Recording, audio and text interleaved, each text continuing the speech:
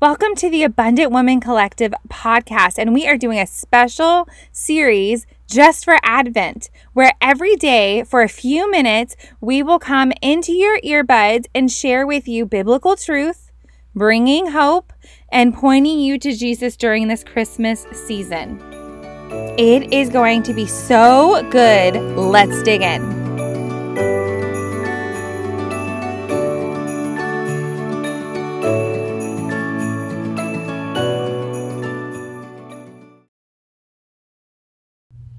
Merry Christmas!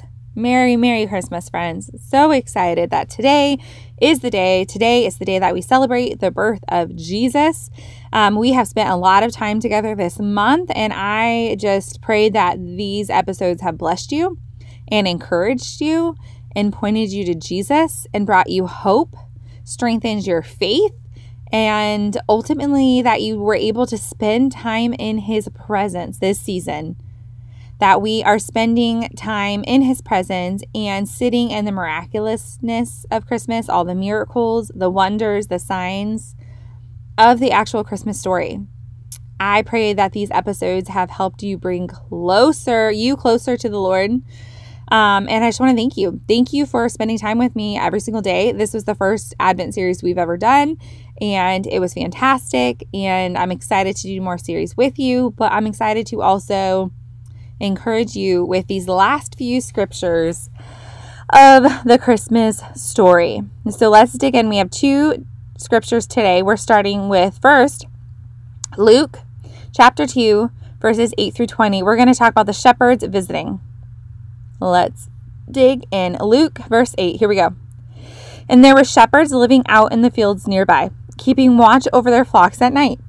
An angel of the Lord appeared to them, and the glory of the Lord shone around them, and they were terrified. But the angel said to them, "Do not be afraid. I bring you good news that will cause great joy for all the people. Today in the town of David, a Savior has been born to you. He is the Messiah, the Lord. This will be a sign to you. You will find a baby wrapped in cloths and lying in a manger." Verse 13, suddenly a great company of the heavenly host appeared with the angel, praising God and saying, "Glory to God in the highest heaven, and on earth peace to those on whom His favor rests." And when the angels had left them and gone into heaven, the shepherds said to one another, "Let's go to Bethlehem and see this thing that has happened, which the Lord has just told us about." Verse 16, so they hurried off and found Mary and Joseph and the baby who was lying in the manger. When they had seen him, they spread the word concerning what had been told to them about this child. And all who heard it were amazed at what the shepherds said to them. 19. But Mary treasured up all these things and pondered them in her heart. The shepherds returned, glorifying and praising God for all the things that had been heard and seen, which were just as they had been told. That is so cool. We can do a whole deep dive into this because I love shepherds. But yes, okay, let's go to Matthew. We're going to talk about the Magi. Matthew chapter 2, there you go, verses 1 through 12. It says, the Magi visit the Messiah. Verse 2, after Jesus was born in Bethlehem in Judea during the time of King Herod, Magi from the east came to Jerusalem and asked, "Where is the one who has been born, King of the Jews? We saw his star when it rose and have come to worship him." When King Herod heard this, he was disturbed, and all of Jerusalem with him.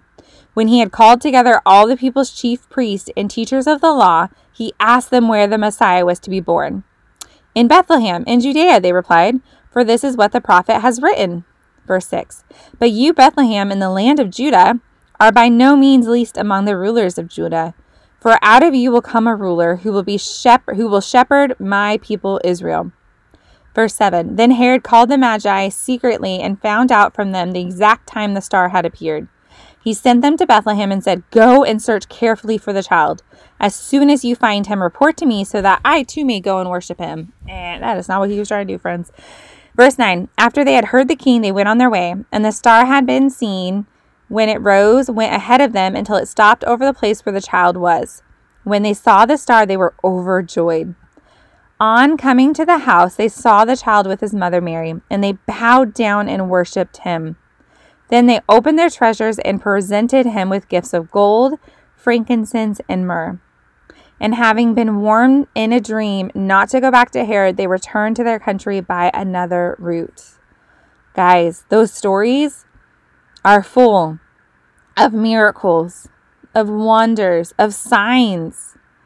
I hope as you read these that they don't become just another story in a Christmas book, but they become the true living word, that you know that these are real people in real time back in the day, and that these were events that historically and accurately took place.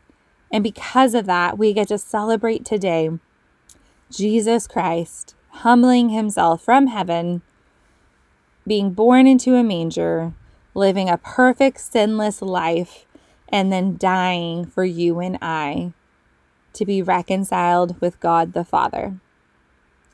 I hope this blesses you today, and I hope you get the courage and strength to share this news. Share such good news today with friends and family that you're going to spend time with today. Share the good news of Christ. Read the stories out loud to friends and families and children. Love you, friend. Merry Christmas.